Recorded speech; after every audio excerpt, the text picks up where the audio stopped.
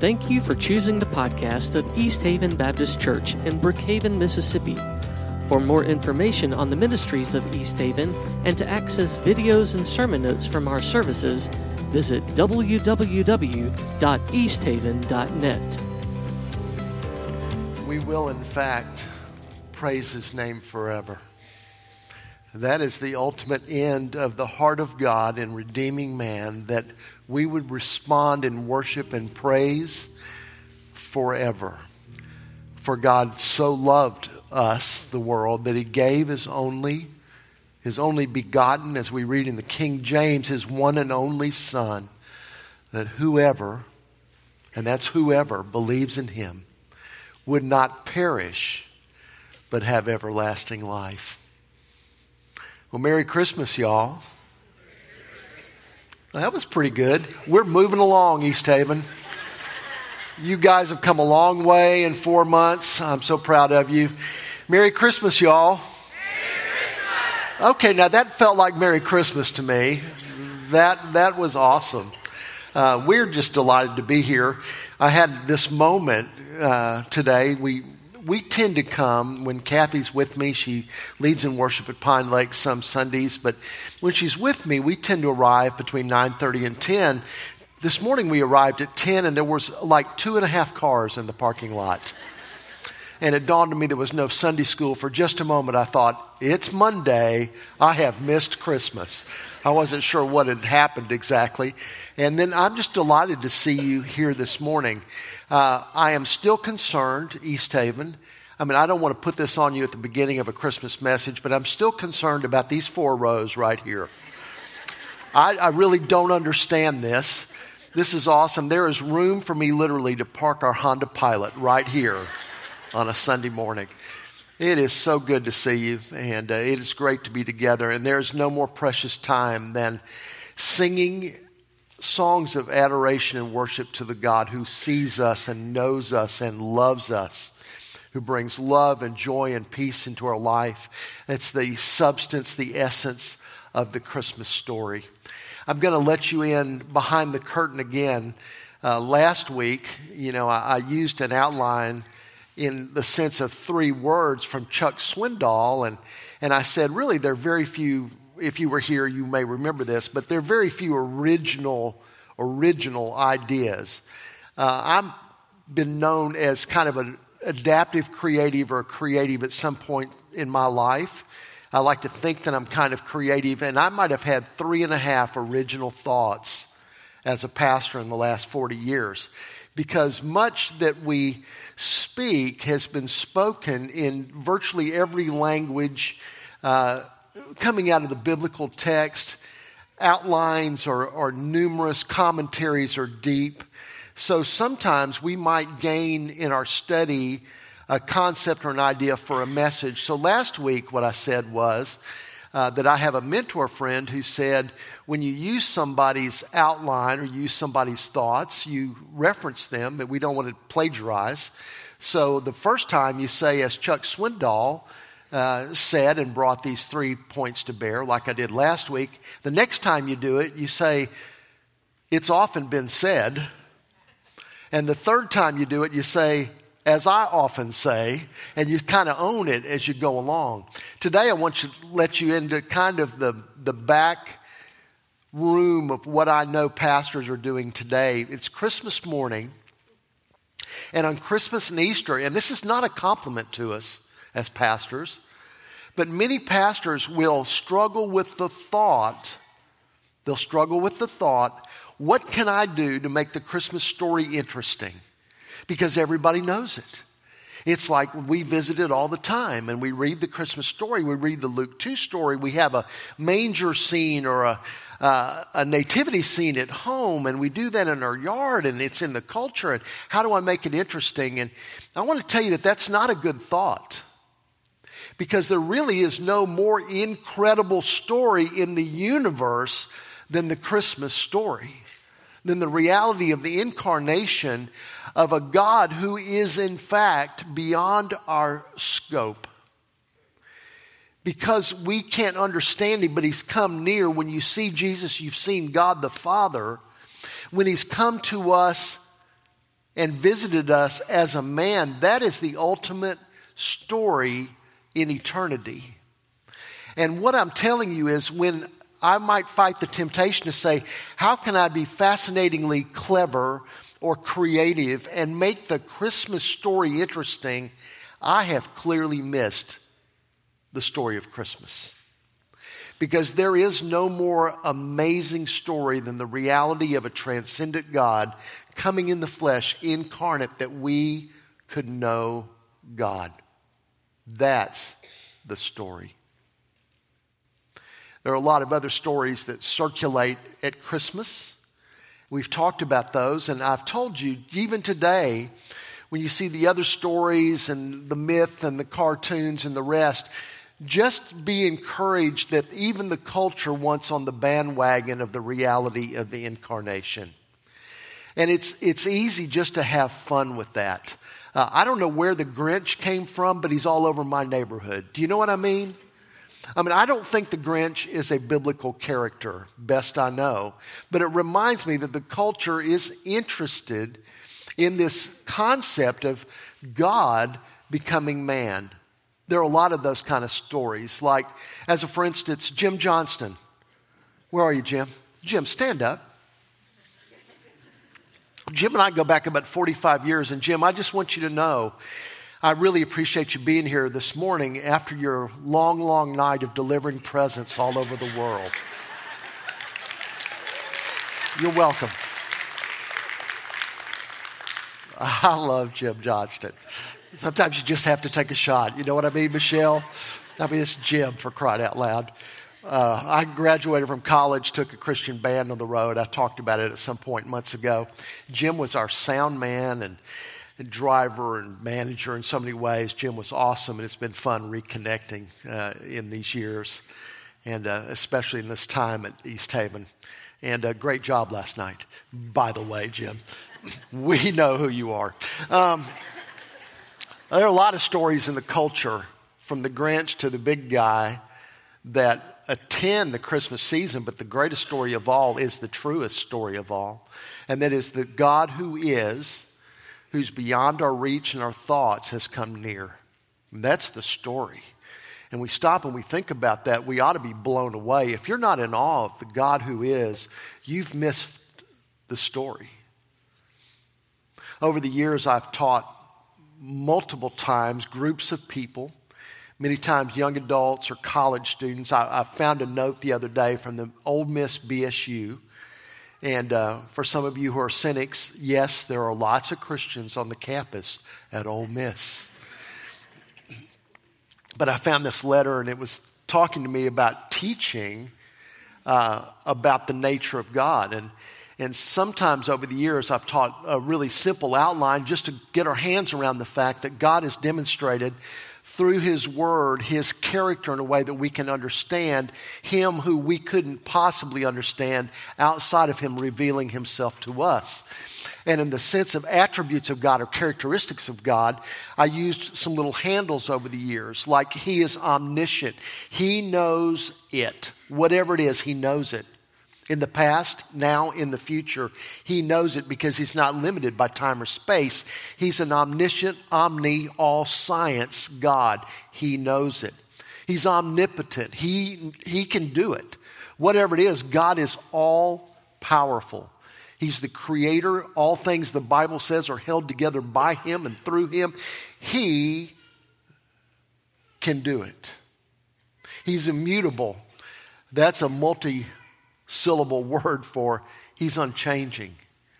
He absolutely remains the same yesterday, today, and forever. He's a holy God, and we're called to be holy as He is holy. And when Isaiah saw Him, his cry was, holy, holy, holy.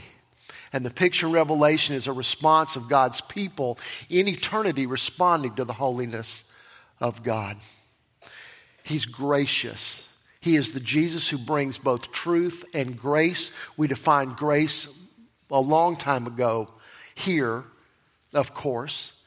But I had a pass at it as I arrived and talked about grace being receiving something we don't deserve. And He is the God not only of truth, but of grace. He's merciful. He sets aside our punishment for our sins and provides a way of escape. He's eternal. He exists in all directions throughout eternity.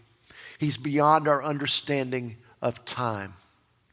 He is God, the Lord of the universe, and yet God has made himself known to us in the most simple of ways by the birth of his Son, our Savior, who took on human form, not considering equality with God or the power of God in the moment a thing to be held on to, but gave it up and became as a baby on our behalf, obedient to the Father, even obedient to the point of death on a cross. Over the last few weeks, we've talked about prophecy. He gave us clues. He gave us prophetic words. He gave us insights and shadowing of what was to be throughout the history of his people in what we understand as the Old Testament or the Old Covenant. As he said, I'll be your God, you be my people, and I will send a deliverer, a Savior to you, a Messiah to you. And if you weren't here just a few weeks ago, there are at least 60 references that are understood by the Jews, God's chosen people, to be pictures of the Messiah. And the probability of all of those things coalescing in one place and one person at one time, astronomically small. We talked about the numbers. It's unbelievable, the probability. It's just a number beyond comprehension. But God gives us foreshadowings and prophecies that bring us to him. Last week we talked about not only being wrapped in, as the metaphor of a gift, wrapped in prophecy, but wrapped in history, that just at the right time, Galatians 4:4, at just the right time, in the fullness of time, Jesus came. It was a time when there was a common language in what would be known as Western civilization in the Promised Land. There was a time when there were common roads and common government for the spread of the gospel. As soon as that had been accomplished, God saw in his timing, in his sovereignty, he would express his love in the form of his Son Jesus at just the right time. And then wrapped in mystery, that we would see the very logos or logo of God at just the right time. We could see Jesus, who said, when you've seen me, you've seen the Father. Today, I want to invite you. I trust you may have picked one of these orders of service up as you came in. If not, I understand they'll be on the screen as well. And we're going to read together aloud an Old Testament passage and the Luke 2 Christmas story. I've discovered in my life that what has been known to be true about teaching is also true about preaching. Those of us who study to teach, to present, tend to absorb more than I will when I'm sitting in a seat listening. It's an active expression of learning, and I think there's an elevation to God's Word when we read God's Word together. When I speak the words out loud, there is something that happens. I hear myself speaking. I'm not only reading, but I'm speaking out loud. And educators and researchers will tell you it's a much more effective way of learning and remembering and touching the truth that we're trying to absorb into our minds and our hearts. So today, in honor of God's Word, elevating the truth of His Word, I'm going to ask you to stand. And we're going to read this passage from Isaiah, the 9th chapter, these two verses that we've read before that are part of the prophecies that foretell the coming of the Messiah. And then I'll lead us through that, and then I'll lead us to move into Luke 2 as we read the Christmas story. Would you read with me? And as we move here, we'll stay ahead of this so we can read together out loud, boldly, if you will. Let's read. For to us a child is born, to us a son is given, and the government will be on his shoulders, and he will be called Wonderful Counselor, Mighty God, Everlasting Father, Prince of Peace. Of the greatness of his government and peace there will be no end. He will reign on David's throne and over his kingdom, establishing and upholding it with justice and righteousness from that time on and forever. The zeal of the Lord Almighty will accomplish this. And then the Christmas story found in Luke 2, the first 20 verses. In those days, Caesar Augustus issued a decree that a census should be taken of the entire Roman world. This was the first census that took place while Quirinius was governor of Syria. And everyone went to their own town to register. So Joseph also went up from the town of Nazareth in Galilee to Judea, to Bethlehem, the town of David, because he belonged to the house and line of David. He went there to register with Mary, who was pledged to be married to him and was expecting a child. While they were there, the time came for the baby to be born, and she gave birth to her firstborn, a son. She wrapped him in cloths and placed him in a manger, because there was no guest room available for them. And there were shepherds living out in the fields nearby, keeping watch over their flocks at night. An angel of the Lord appeared to them, and the glory of the Lord shone around them, and they were terrified. But the angel said to them, "Do not be afraid. I bring you good news that will cause great joy for all the people. Today, in the town of David, a Savior has been born to you. He is the Messiah, the Lord. This will be a sign to you. You will find a baby wrapped in cloths and lying in a manger." Suddenly, a great company of the heavenly host appeared with the angel, praising God and saying, "Glory to God in the highest heaven, and on earth peace to those on whom his favor rests." When the angels had left them and gone into heaven, the shepherds said to one another, "Let's go to Bethlehem and see this thing that has happened, which the Lord has told us about." So they hurried off and found Mary and Joseph and the baby who was lying in the manger. When they had seen him, they spread the word concerning what has been told them about this child. And all who heard it were amazed at what the shepherds said to them. But Mary treasured up all these things and pondered them in her heart.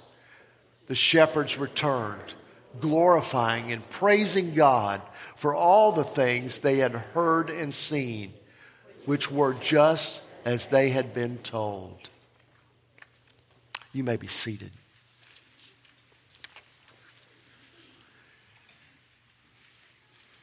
This birth of Jesus had been thought about, prophesied about, planned for, considered, theologically debated for 900 years. And here are the moments when the baby arrives. And the people in the biblical record that we see and speak about responding most often are two interesting groups. How many of you have a nativity scene, a manger, a front yard display, or a display somewhere in your house? How many of you have one of those? Around that manger scene, it's kind of interesting because it's really out of the biblical order, but many times in a manger scene, who's present? Shepherds and who? They weren't there at the same time. Now, they're in your living room at the same time, which I think is awesome.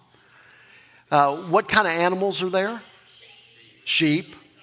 Usually a camel or a donkey. You'll see all these animals. I'm not sure who was actually hanging out at the manger. I love these manger scenes, these creches, these nativity scenes. They kind of weave the Christmas story together. As a matter of fact, just as an aside, just as a thought, in our nativity scene that I see most often, it's right inside the door. It's on a sofa table behind our sofa as we come in there. And I look at it, and it's an attractive little scene. And there are wise men who may have been quite a while arriving, and they're shepherds, and there's a star to represent the star that led to Jesus.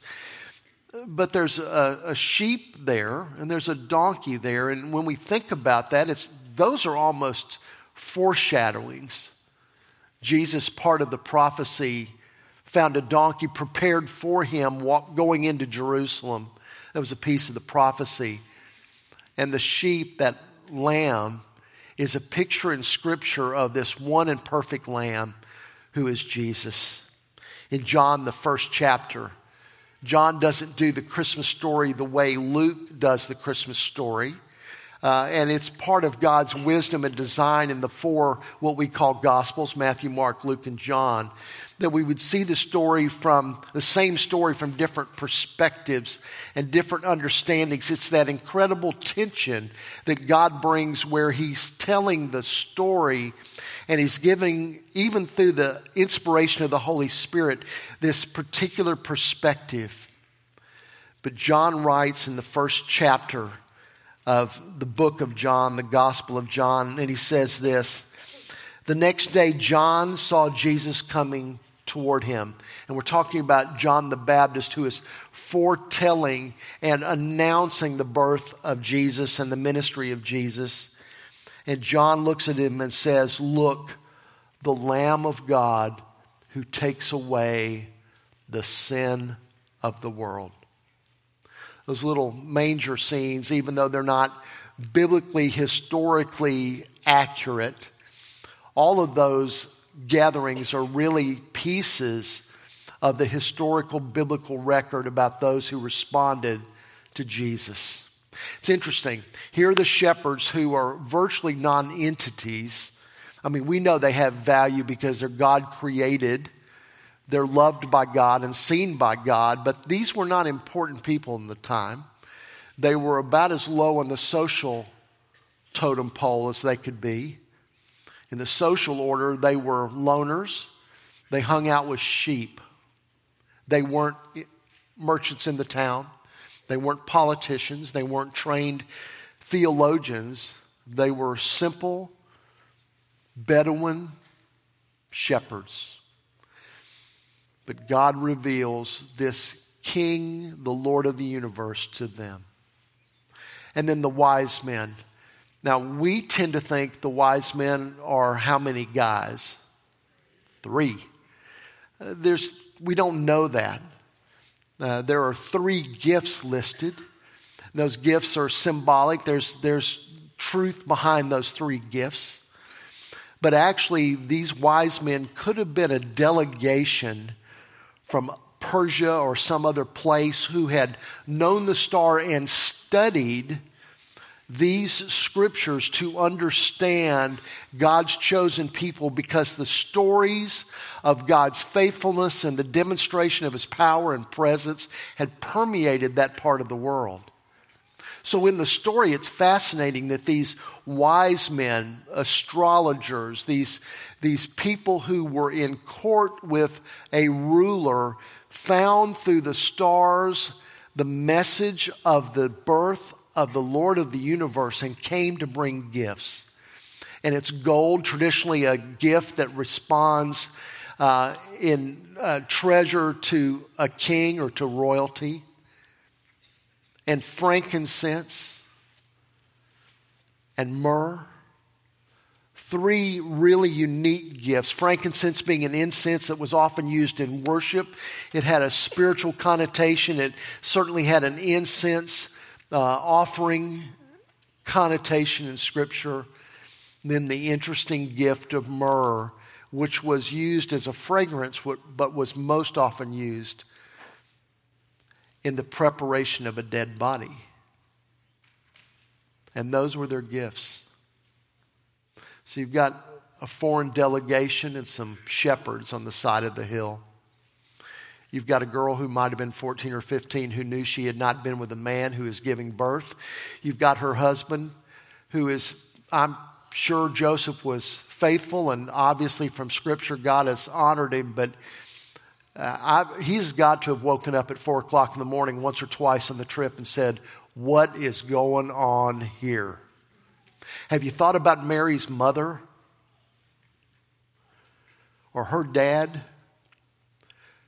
I'd like to have heard that conversation. So you're telling me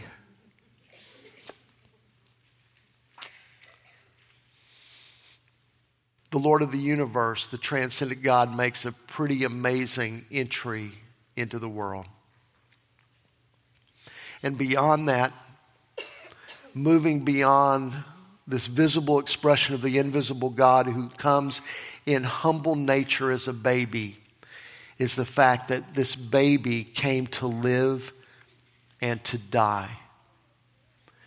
Behold the Lamb of God who takes away the sin of the world.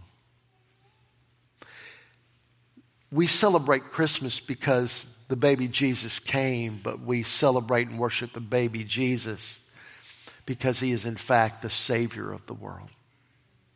And he saved the world by stepping in to pay for your sin and for mine. And the only reasonable response is to worship. In the gospel according to Matthew, do you remember those wise men, that delegation from a Middle Eastern country who showed up to see this king, this born king? Their response was to bow and worship. The only reasonable response. Today we're here to adore him, to love him, to think about him, to be aware of and ask him to help us practice his very presence by the Holy Spirit of God in our lives. That's why we're here. And we're going to do that this morning by remembering not just his birth, but his mission and his death and his resurrection and his ascension. Jesus gave a model for us to remember him. Memory is so important. Revisiting truth is so important. It seals truth. It puts truth in our heart in a way that transcends just the everyday facts of living, but it is a place hidden in our heart that reminds us of whose we are. And one of the ways that we do that by God's design is when we take part in the Lord's Supper. I want to speak about the Lord's Supper for just a moment for you because I'm aware that it's Christmas. And today you may be here because you're together with family, or maybe there was a specific invitation, or maybe this is one of the days that you make sure that you're in God's house worshiping together. But maybe though you've participated or seen the Lord's Supper, you don't fully understand what's going on. Yesterday, we had the privilege of attending a Christmas Eve service. The Lord's Supper was observed there. Kathy was helping lead worship. I'm sitting with her brother. Her brother is 59 years old, grew up in church, has made a long string of bad or interesting decisions.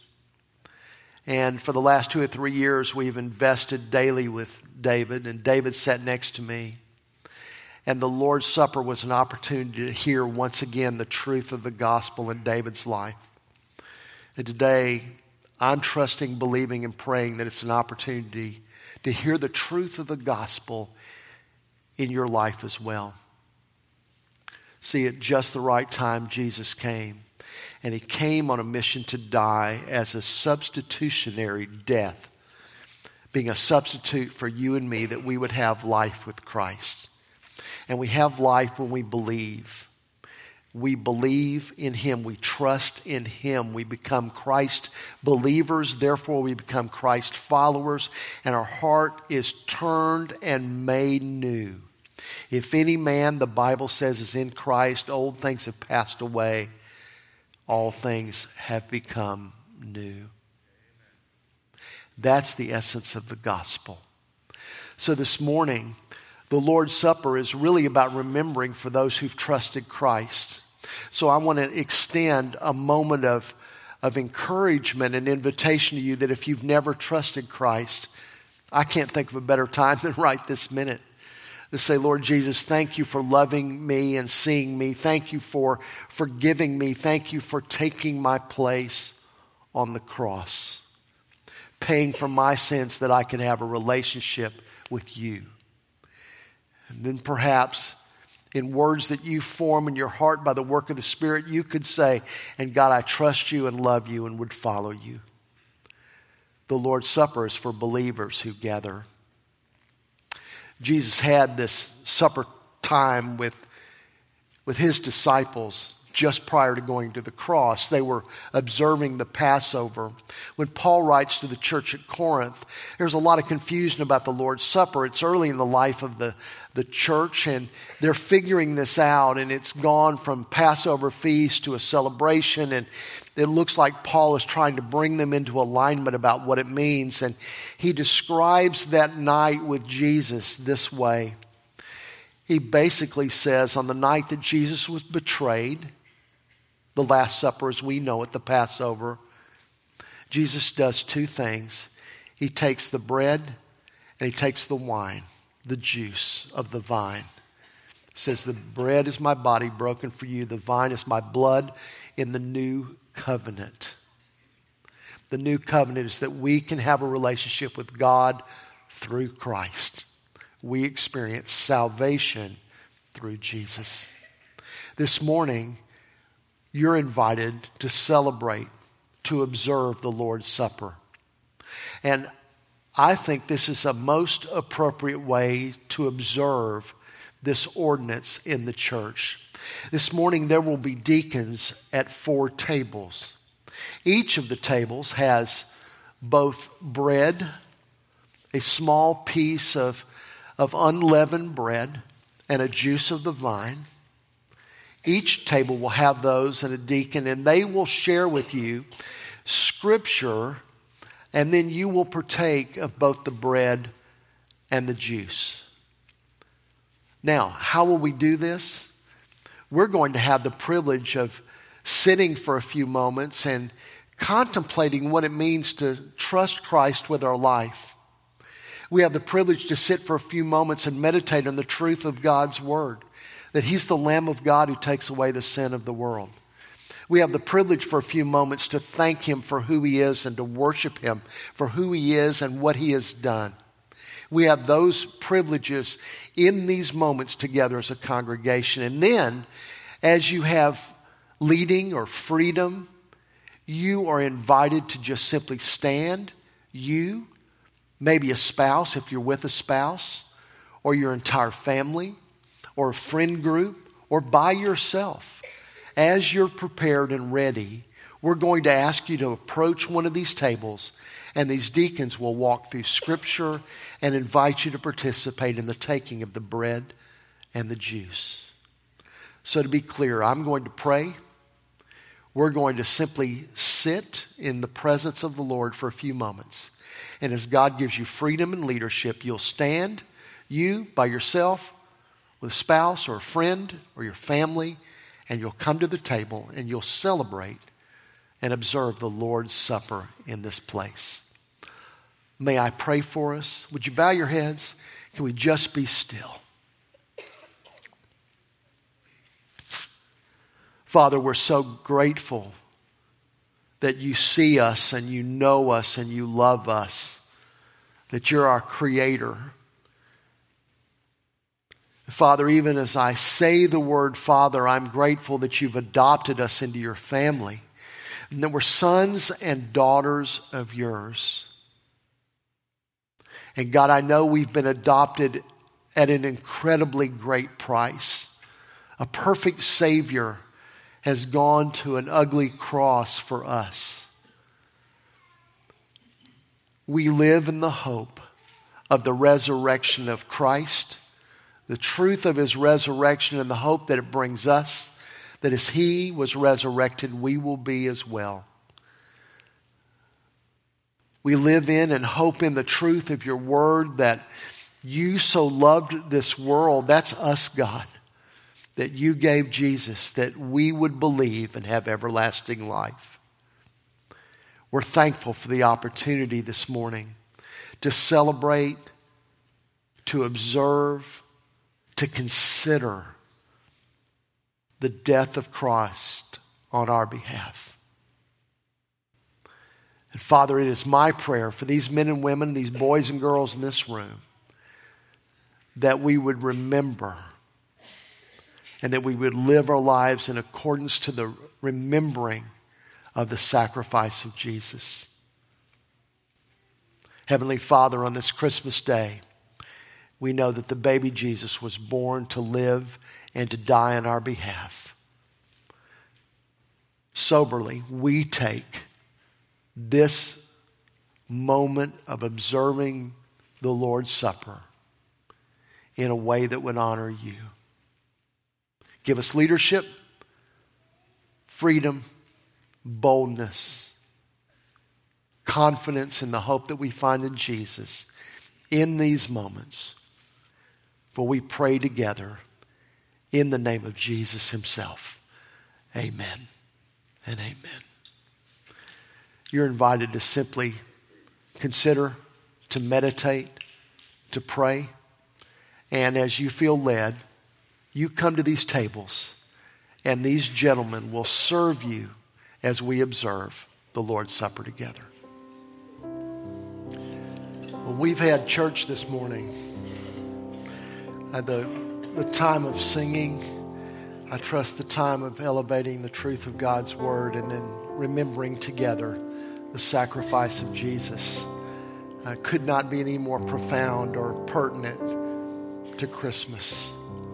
I began with Merry Christmas because it is the traditional greeting in our country. If you've been across the Atlantic, you might get a Happy Christmas. That never feels just right to me. Merry Christmas is a great, joyful greeting, but I want you to know today that my prayer for you and the desire from my heart, honestly, is not just merriment or joyfulness in the sense of exuberance, but it's peace and love and joy and the hope that we find in Jesus. So I pray today, while there is merry in your Christmas, that beneath all of that there is a foundation of life in Jesus that transcends every bit of your life. The foundation of our hope in Christ. Robert and Michelle, worship team, thank you for leading us so well this morning. And we're going to go out. Robert's going to lead us. It is such a privilege to know you, to serve you, to be with you in this season. And I look forward to the days ahead as the Lord allows, as the body that is East Haven Baptist Church gathers together. Thank you for the encouragement that you bring, not simply to me, but to each other by gathering together today in worship.